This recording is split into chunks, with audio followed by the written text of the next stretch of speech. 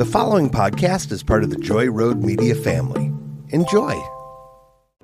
Minnesota may be the land of 10,000 lakes, but we have 11,000. And guess what? 5 of them are great. It's Great Lakes Celebrates with your host, Elena Gonzalez. Every week we celebrate noteworthy Michiganders. I'm Mike Bobbitt. Think of me as the salt in your Better Maid. And she's the bubbles in your Vernors. It's Elena Gonzalez!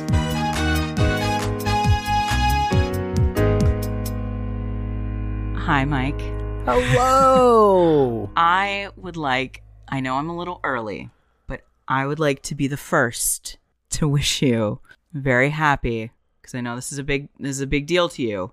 Very happy. May the 4th be with you. And also with you. I've talked a lot about being a bad Michigander, and I know that this isn't a Michigan specific thing, but it's also a dark spot in my personality, in my knowledge base, and that is I've never seen a Star Wars. You think you are getting out of this house without seeing Star Wars? You realize how many hours of Star Wars are on Blu-ray in this house alone? I mean, we're just going to stream it on Disney Plus first, and then we're going to watch it all with the commentary. Someone is going to have to put out an APB for you because you will not be seen again until we watch all of Star Wars. Wow. I know. I do know things, though. And not just the So this Luke was the and Leia last thing. episode of Great Lakes Celebrates because this was the episode that Elena broke my heart. This is you know things. Great. But more than just the Luke and Leia thing. I know What species is Chewbacca? Wookiee. All right. What a Wookiee! I learned that from Kevin Smith, and I know it's a trap guy. Admiral Akbar. Mm-hmm. I do know him. Artwork of him right over there in my museum art kitchen. That's my back pocket go-to deep cut, because I go, no, I know some things like Admiral Akbar, it's a trap, and people go, oh, okay, well, okay, cool. I can't go any further than that, though. Now, do you take it to the nth degree? What's the 5th? May the Sith, isn't there a Sith something? I think now you're just making stuff up and being silly. Let's talk about some great Michigan stories. Okay. As I get over my broken heart. Well, hopefully this will help mend your broken heart, because it will be very near and dear to your heart. We are going to talk about the amazing things happening in a little place called Troy Athens High School. Ever heard of it? Go Redhawks! Woohoo! Every year since 1998, they have been keeping track of money that they have raised during Charity Week. And I know that that's a little past Mike's time. What? Barely. I mean, just by 8 years. Who's counting? That year, they raised $8,400 for Gilda's Club, which is great. Yeah. And they kept track of it every year. They would change charities. It was entirely student run. And they knew that this year it would be a challenge coming out of the pandemic. Everybody's coming back.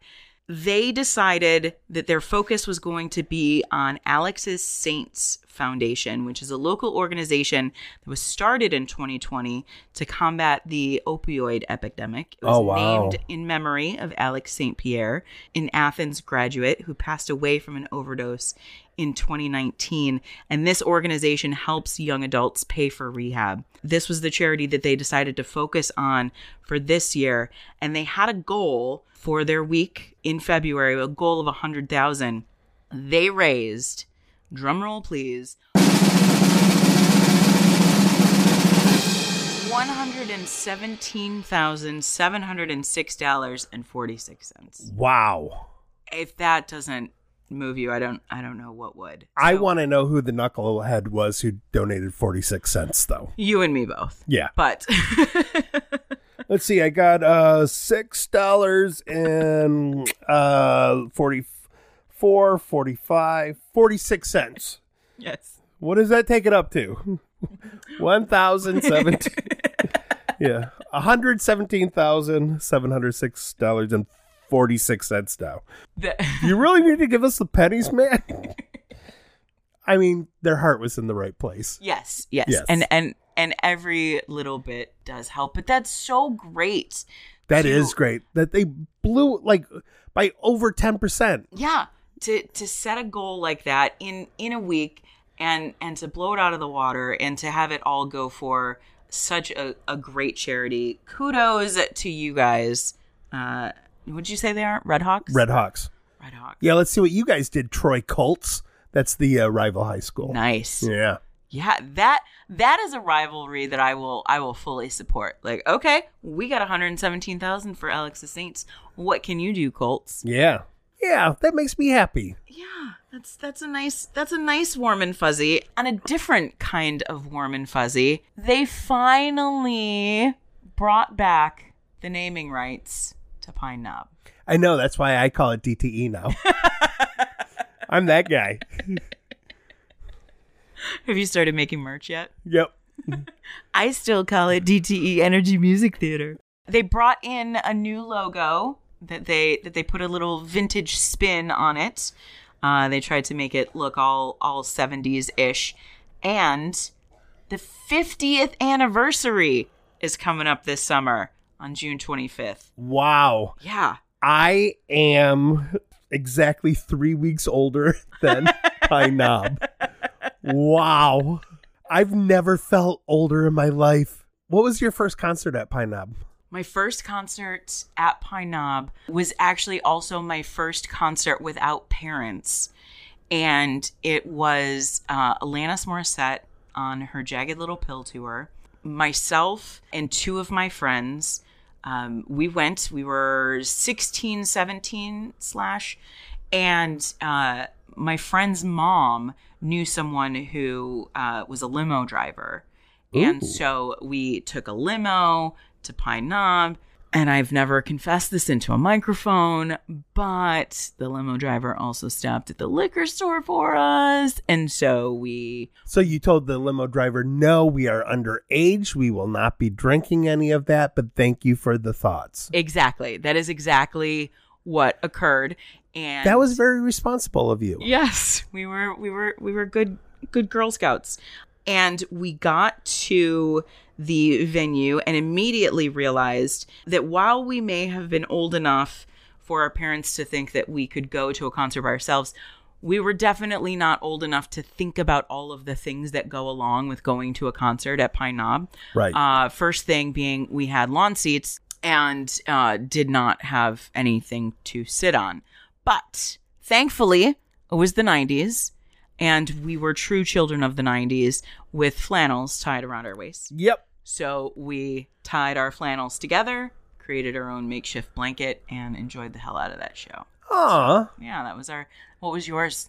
Also about the same time age-wise, Okay. 16, 17 years old maybe, saw Metallica. Ooh, nice. And I think The Cult opened for them. But my favorite Pine Knob story is you and I both worked in radio. Yes. I worked at 96.3 when it was The Planet, and we did Planet Fest there with Duran Duran, the Ramones, Letter to Cleo, and what a great show. a lot of No Use for a Name and stuff. Mm-hmm.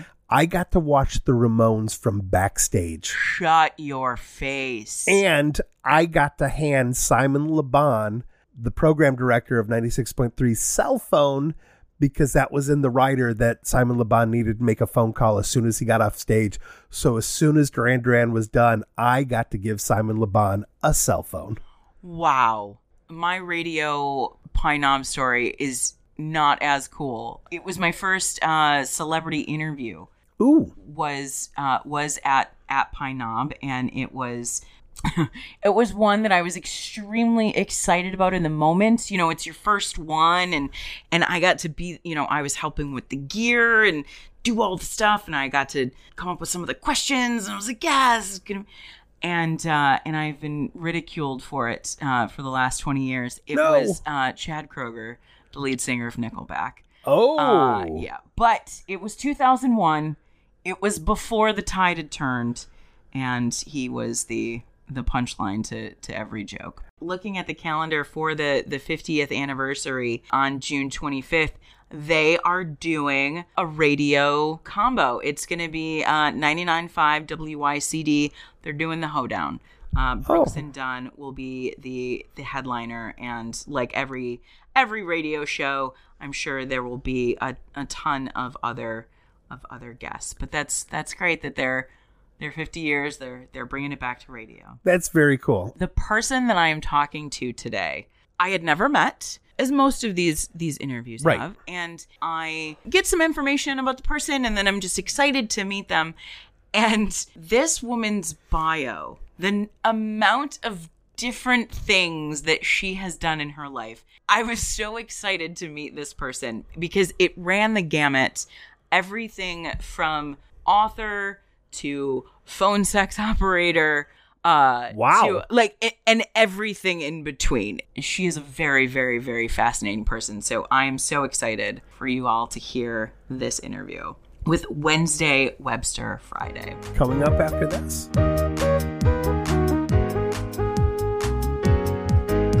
Hi, Wednesday. Hi. Thanks for having me. Thank you for chatting with me today. You are a very, very, I can't even say very enough, busy person and fascinating person. I was thinking about what to talk to you about, and there are so many things. I hope you don't mind. I'm going to preemptively try to book you to come back because I feel like we are going to need more time. But where should we start? Okay, selfishly, I need to talk for 10 seconds. You, at one point in your life, classified yourself as a reptile wrangler, and I need to know what that involves. Well, I mean, it is kind of how it sounds. I started out in a pet shop. Okay. Yeah, well, and one of the things you learn in a pet shop is in between cleaning out the fuzzy animal cages and then switching to the reptile cages, definitely want to wash your hands. So the snakes do not think that you are a little fuzzy animal. But yeah, I love snakes in particular. I think they're the perfect combination of fascinating and dangerous, but manageable.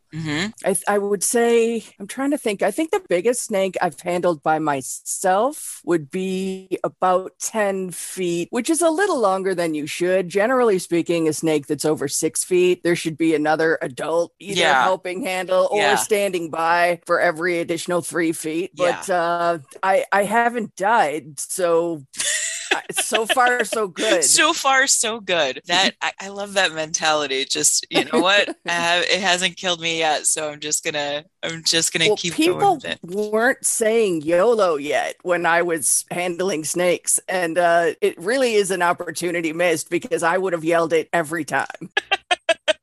I think we can retroactively say that you invented YOLO. You were the catalyst of the YOLO movement. I'm the you, and you only live once. Reminder Wednesday, you only live once. Yeah, snakes are definitely very, very interesting, and I like how you say that they are still manageable. But when you look at those large size, and you look at like an anaconda or some other, like a cobra, have you ever used any of your reptile wrangling skills or knowledge in any of your writings? A little. I usually will throw in a character that has some sort of a reptile, whether it's a snake or a lizard. I'm a pet-free household right now, and I'm looking into getting tortoises. We thought about snakes, but I had a yellow anaconda, which is the smaller breed of anaconda, for a while, and it bit me a lot. Oh. And, which I think my biggest regret, though, is that the teeth were very sharp. I have been bitten by an anaconda at least 25 times. I do not have a single scar. And I'm sorry, but that's just crap. How do you get bit by a snake and not have a cool scar to tell the story? Yeah, I feel like you need to take a fork or something and right? Get it. Go out looking for another snake and sort of coerce it into biting me. Yes. Then just kind of drag it a little bit. Oh no, it's leaving a scar. Oh no, please stop this snake from biting me. Please, whatever it takes. I'll be disfigured. I'll never be a swimsuit model now. That will be my excuse for the rest of my life. Just so anybody who's listening, that is exactly why I'm not a swimsuit model. I am horribly disfigured from my anaconda attack. Isn't that always the way? Which, for folks at home, leads me nicely into your other career as a phone sex operator and a sex writer. Yeah. Because I cannot. I am still 12 years old, and that's how mature my jokes are. That as soon as it said anaconda attack, it's like, oh, and she's a sex writer, so that fits right in there. I can't pass up a dick joke. I don't want to be as basic as how did you get started in sex writing, but I am curious, because when I think of a sex writer, I think of that as much more of a positive term than, say, a romance writer or a bodice ripping love story writer. How would you define sex writing? Well, I mean, obviously there are a lot of different ways to be a sex writer, and I think one of the ways is to write fiction with graphic sex scenes. Mm-hmm. That's not what I do. Okay. My sex writing is more fact-based. I write for Women's Health Interactive. Okay. And that's who I write for now. I've also done writing for Kinkly and for some sex tech websites that focus on, sex toy development and AI sex stuff, that sort of thing. But at WHI, all of our articles are vetted by doctors. So we're not messing around. Right. And it's serious content, but it's also presented in a very a friendly, a chatty, informative, witty tone. I think that's the best way that people can learn. You don't want to give them a textbook that is so bland that they're not gonna follow along. But I'm glad that you're giving some hard and fast facts there. Yeah, I'm really proud of the work that we do there, and the feedback that we get on it is largely positive. Every time, though, well, I shouldn't say every time, but oftentimes when I write a piece that is positive about the use of sex toys or about masturbation, and just embracing that as part of the general experience of being a human and a woman in particular, I have heard from many men that I am the reason that relationships don't work out anymore, and I am the reason that women think they don't need men. And first of all, I'm always surprised to find out how powerful I am, because you'd think I'd be richer if I were really that powerful. As the woman who started YOLO, like, what can you expect?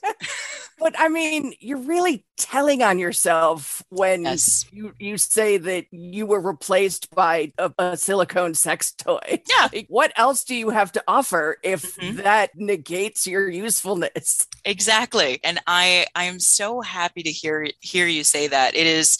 It is something that is definitely very, very near and dear to my heart. And I think that as women, at least as I have gotten older and as I've looked at the younger generation, I hope that this continues to happen. But the more that we are able to talk about sex, when I was growing up, no one was talking about female masturbation ever. Like, it just never happened. There were jokes in every single sitcom about the teenage boy's crusty sock, but there was never even a whiff of it for females. And so having that chance to be empowered and to have that control is, I think, what is going to continue that discussion and help us. And what are you bringing to the table if that is your myopic look at what is destroying relationships? Maybe you should take a step back and maybe get a hobby and find some other interesting things. Yeah.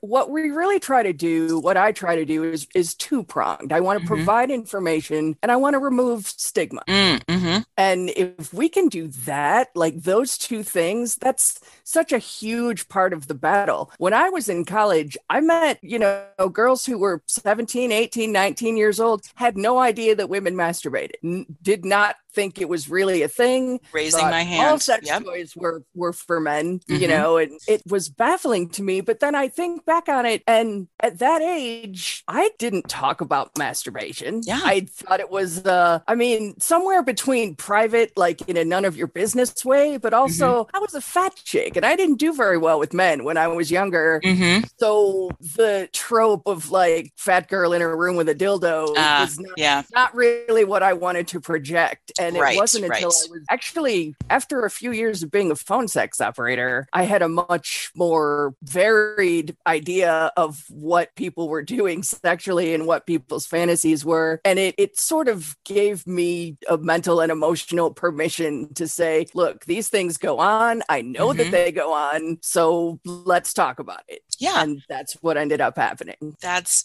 fantastic, because I think that they are so connected, and yet still there is still such a stigma, and there is still shame and confusion along with it. And I know that you've also worked with Roots of Loneliness.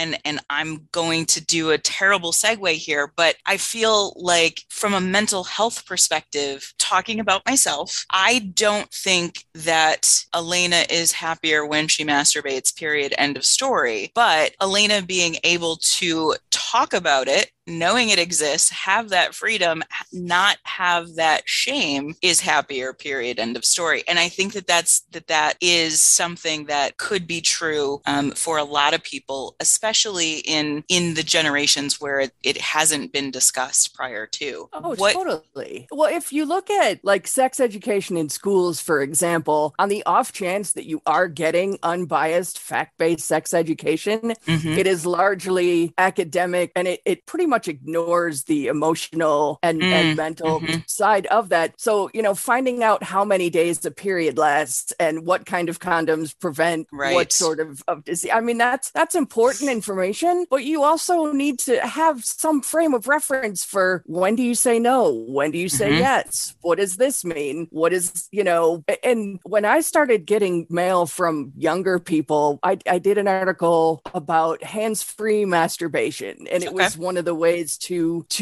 remove stigma from masturbating, and also goes through like different age groups, like what kids do and what teenagers do. And I got a lot of positive responses from younger women saying, I never knew anyone else did that. I was so ashamed of doing that. And it, even when you get your validation 20 years later, that like, no, that was perfect. It wasn't just okay that you did that. Yeah. It was normal. A lot of people do that, you know, and it's nothing to feel bad about. And if anyone told you to feel bad about it, they were wrong. Yes. They were wrong to tell you that. Yes. That is their problem. You don't have to propagate that.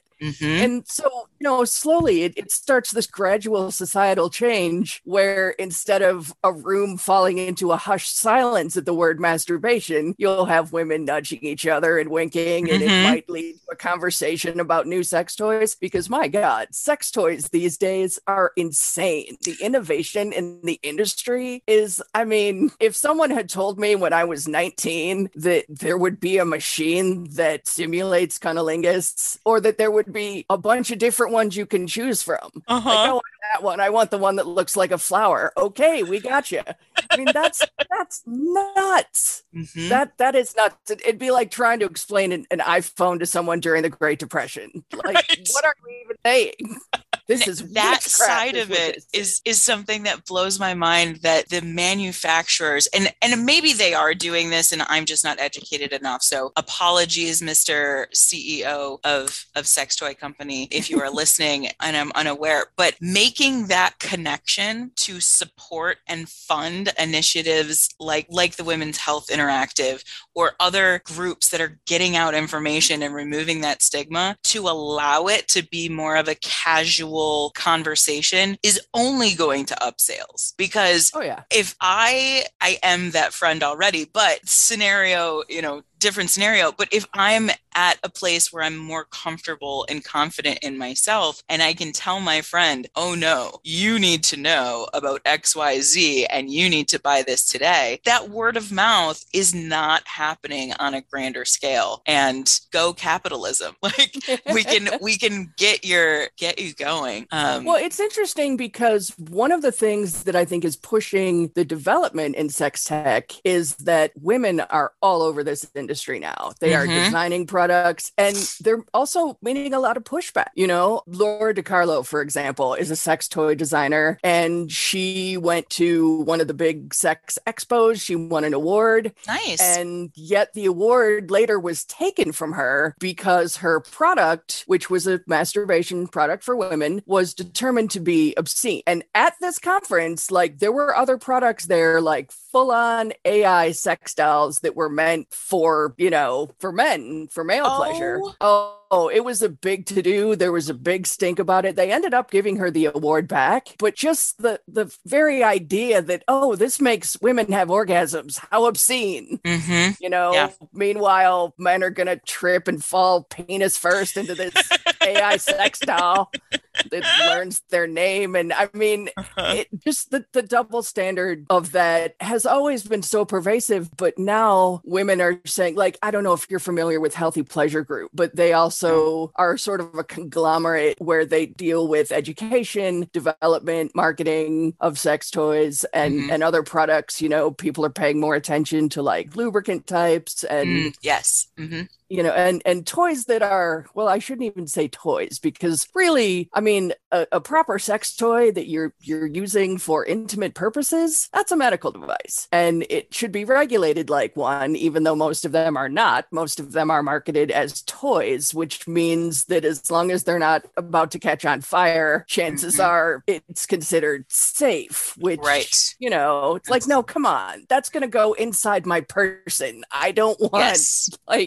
we need to do better than like a Lego or a Tonka truck here. Yes, please. So, well, and that's another thing that education does, because people are shocked to find out how poorly regulated sex toys are, and that inspires people to look for more information and do their own research. And you know, that really elevates the whole conversation because it's taking place among people that are better informed. Yes. And again, it all comes back to the information. Yes, information will save us all. So it takes a lot of energy to save the world one orgasm at a time, and I appreciate that. Well, not as much as it would take without any orgasm.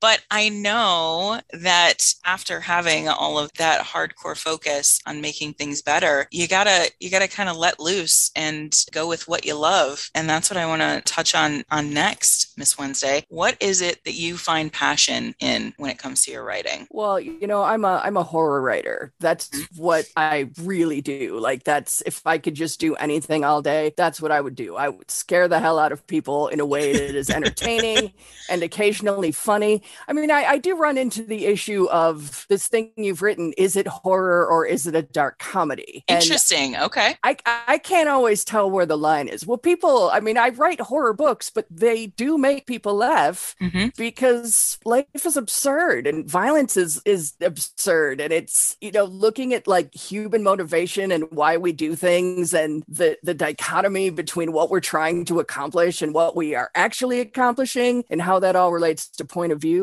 All of that just lends itself so well to the horror genre. I'm a great fan of the unreliable narrator. And one of my favorite things to do is to juxtapose different characters and what they're seeing and what the differences are. Like when a guy comes and says, you know, my boss is such a B word, and I don't, you know, I go to this workplace and I work so hard and they don't treat me right. And meanwhile, you have the boss that says, oh, great, he's late again. And now he's complaining and he's not doing anything. And, you know, you have those two perspectives and they both feel valid to the speaker, but there's also a lack of, you know, cohesion and understanding there that creates the drama and eventually can lead to, you know, violence because people are dumb and they're impulsive and they, you know, I mean, we see that so much in society now that, I mean, whether it's on the internet or in person, people will say things that just, I am agog at some of the things I hear from people, even just since COVID, this whole, like, if I get a shot, it's taking my freedom away. Like, did you not go to school? Right. We've been getting shots for a while now, but I don't want to digress and get into all that but I mean, horror is one of those things that always exists. Everyone likes horror to some extent. Even people that say, "Oh, I don't like horror. I don't read it. I don't watch it." Oh, really? What are you reading right now? Oh, this book called The Lovely Bones. It's where this girl gets murdered and then her ghost is solving her crime. Like, that's a horror book. No, it's women's fiction.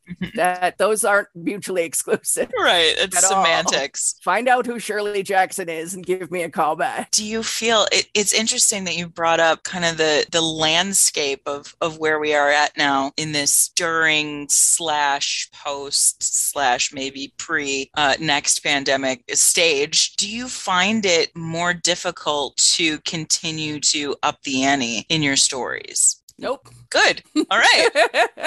I mean, my last full-length horror novel was Full On Zombies, and it was finished before the pandemic. Actually, that book is almost 12 years old now.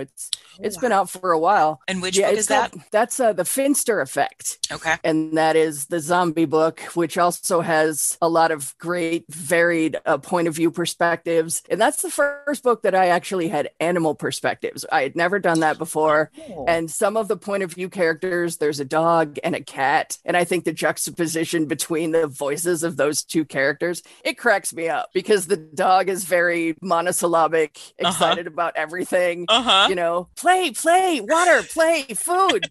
And then you have this cat that's like, what are these people doing in my house? They need to leave. They're by my person. Why is that happening?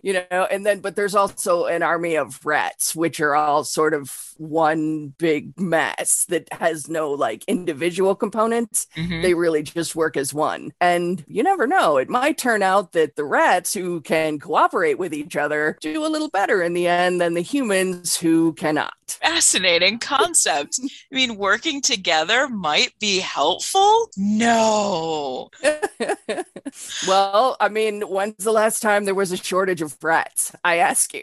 Yes, very, very true. Oh, very, very true. I was looking through your website and came across the collection of creepy, stabby, and mentally odd. And just the phrasing there, I want to applaud you because as we discussed prior to this interview, I don't word well all of the time, but I can appreciate wording well. And creepy, stabby, and mentally odd is not only catchy, but I love short and succinct and to the point. So, but with a collection, I'm assuming means more than one. Can you talk a little bit about what lies in there? It's funny. The title, I wanted something that was as clear and evocative as what I use as the quintessential example of the perfect title, Snakes on a Plane. It's right there. You know exactly what you're getting. There's like, if you went in and there was no plane and no snakes, you would feel extremely cheated because promises were made. And I think that the phrase mentally odd is something that I, as a person with bipolar disorder and PTSD and, all sorts of, a rich tapestry of craziness and dysfunction, I often look for phrases that are descriptive and accurate, but not necessarily stigmatizing. Because, like sex, like we were talking about, mental illness is another one of those issues that people still meet a lot of resistance. Like I know many people that tell their families they sort of come out as a mentally ill person. And like other kinds of coming out, families, sometimes they accept it and they applaud it and they work together to overcome whatever obstacles that presents. And other families say, no, you're not that. You just think that. This is a phase. This is not, and they have these antiquated ideas of, well, if you know where you are all the time and you're able to hold down a job and you seem smart, you must not be mentally ill. Well, it doesn't work that way. And if we say mentally odd instead, can we just acknowledge that there are differences in how this group of people deals with life issues versus this other, just the varying diagnoses. And again, it's about being accurate and just getting at the meat of things without judgment so that people feel, people are given a chance to be honest and straightforward about what's happening with them. Because that's how we find connection and how we have, you get a support system in place. Yes, exactly. But in terms of the actual collection, it is a lot of things that I had written over the course of my horror writing career. So things that had started when I first started publishing short stories, because that's a lot of genre focused writers start getting short stories published and then they move up to the novel. I sort of tried to do everything at once. I didn't really have a cohesive career plan at all. I just Again, YOLO. Well, I didn't even know how that worked. There wasn't, when I got started, I had access to the internet, but the internet wasn't what it was now. Like then, if you were looking for a publisher, you'd buy this big book called The Writer's Market, and it was like a phone book for publishing companies. And you'd flip through it and find out who was taking unagented submissions and, who would be willing to read something if you didn't already have a marketing plan or an audience. But I keep getting away from like what's actually in the book, because the book itself there are a lot of different styles of stories. Okay. There's sort of a police procedural where an old woman keeps going to the police station and confessing to murders and the cops don't believe her. And then it sort of follows through that and how that all breaks down. There are a few bits of poetry that's fairly murderous. There are, some social satire about an organization that takes advantage of people who are desperate to find work. And then in the back of the book, I threw in some comics that I did. I am not a visual artist. I cannot draw. Once you see my comics, you will not need me to tell you that I cannot draw. That would be very obvious. And actually, I would love to collaborate with someone who can draw, because the comics are two serial killers who are roommates. And one of them is a clown, and he murders children and turns them into puppets. And then the other roommate is just your garden variety, I kill and eat women kind of guy. Yeah, the usual. Well, but I mean, it's an odd couple of ridiculous serial killers. And, I did maybe a dozen comics, and I felt like roughly half of them were good enough to include in the collection. That is fascinating. Oh, thanks. Yeah, it's a fun collection. It's varied. It's pretty scary all the way through. Reviewers have been so kind, and they use words like beautiful prose and, chilling. And, I love knowing that people stayed up all night letting me scare the hell out of them. I mean, that's such an intense compliment that people would give up their sleep just to spend some time with my words. Well, I can't wait to read it, and then I will give you the Wednesday Words Good review that you can put on there. We have actually, spoiler alert or past episode alert, we have talked to some visual artists, and after this interview, I will give you some names, because I think that would be a great connection. And I'm a sucker for serial killers because I am a middle-aged white woman, and that is my duty in life, to be obsessed with true crime. But I also am oddly obsessed with the Odd Couple, the Felix Unger kind of dynamic, and merging those two. I think that premise sounds so great, and I can't wait to read it and to see it. Where can I direct people? See, I'm looking at the list, and we didn't even get halfway through the things. So I genuinely do hope that we can have you come back sometime. But where can people find you and find all of the great words that you're writing and all of the things that you're doing? Well, for sex writing, I'm at Women's Health Interactive and also Roots of Loneliness. But my books, all my horror stuff and my political satire, those can all be found on Amazon. Some things, my newer stuff is still available in paperback. Some of it you'll have to settle for Kindle. But yeah, it's all there. And if you are looking for me, I am most active, probably Facebook, Twitter, Instagram. Okay.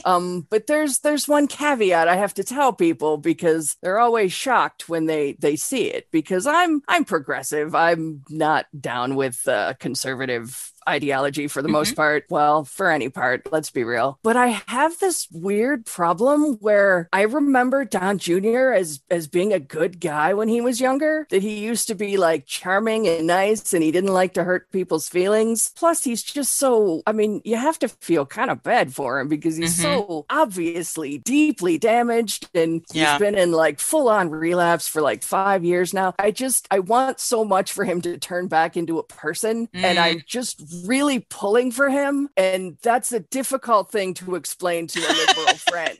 Because they'll say things like, don't you listen to him when he talks? And I say, I try not to.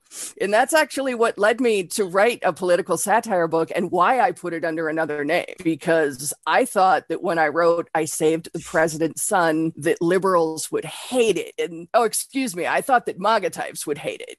Because I mean, it's all written under, different names and plausible deniability and all that. But I was sure that MAGA people would give me a terrible time about it. And what actually happened was liberals said, my God, how can you make this person seem sympathetic? What the hell is wrong with you? And they got much nastier about it than conservative types. That's surprising. Well, joke that people make is they say, wait, you thought conservatives were going to buy a book and read it? Which obviously plenty of conservatives read, but I don't know how much read political satire from unknown authors. Yeah. Well, we will have links to all of your social media and your website available in the description. So please get out there and read those words. I know I am going right for Creepy, Stabby, Mentally Odd, but everybody choose at your own discretion. Thank you so very much, Wednesday. Thank you for having me. And hopefully we will talk to you again soon. I would love that.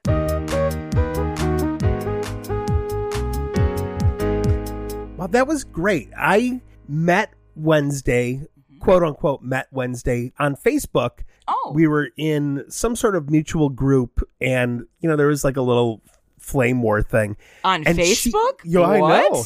And she was like a ninja with how well she took down this other person. And she was witty and clever. And she was one of those people that I was just like, you're amazing. Can I send you a friend request? And I don't want it to be creepy or anything like that. And then I saw in her bio, like all the stuff that she does. And so I'm the person who reached out to her and said, hey, great. Angie, what do you think about this? And wow, that was a great interview. Yeah, words are her jam. The written word. Absolutely. So we're going to close out this episode with another musical guest, James Hamer. You can find him on Instagram at James Hamer Music. That's Hamer with one M. So I'm going to assume it's Hamer.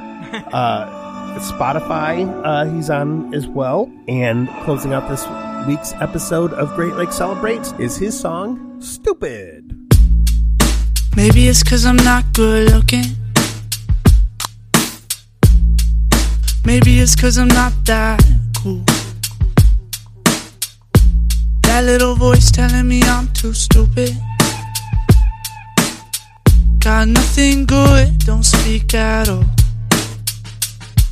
I don't need your aid, I'm just gonna do my own thing. Let me out of my cage, claustrophobic, can't think straight. I got a plan to get you out of my way. I won't feel no shame. Tell yourself that you're alright, alright. Ignore the other shoulder. You're better off than the advice. Tell insecurity to rewind, rewind, so you can start over. Carry on to a better life.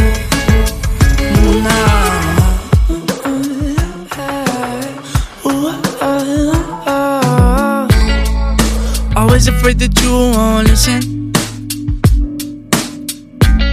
to the words that I had to say. Isn't worth your attention, is it? Need to know what's going on in your brain. No, I don't need to overthink. I just need to do my own thing. Let myself out of my own cage. All I gotta do is walk out of the thing. No, it's not time to get cold feet. Climb my walls, I'm breaking free. Lay leave behind all the traps you set. Don't believe in the words you said.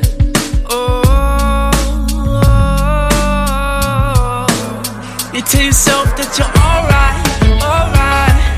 Ignore the other shoulder. You're better off than advice. Tell insecurity to rewind, rewind, so you can start over. You're better off than advice. Nah, nah.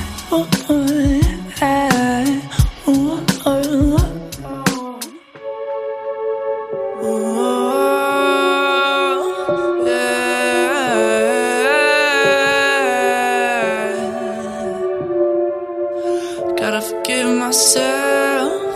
Gotta forgive myself. Gotta forgive myself.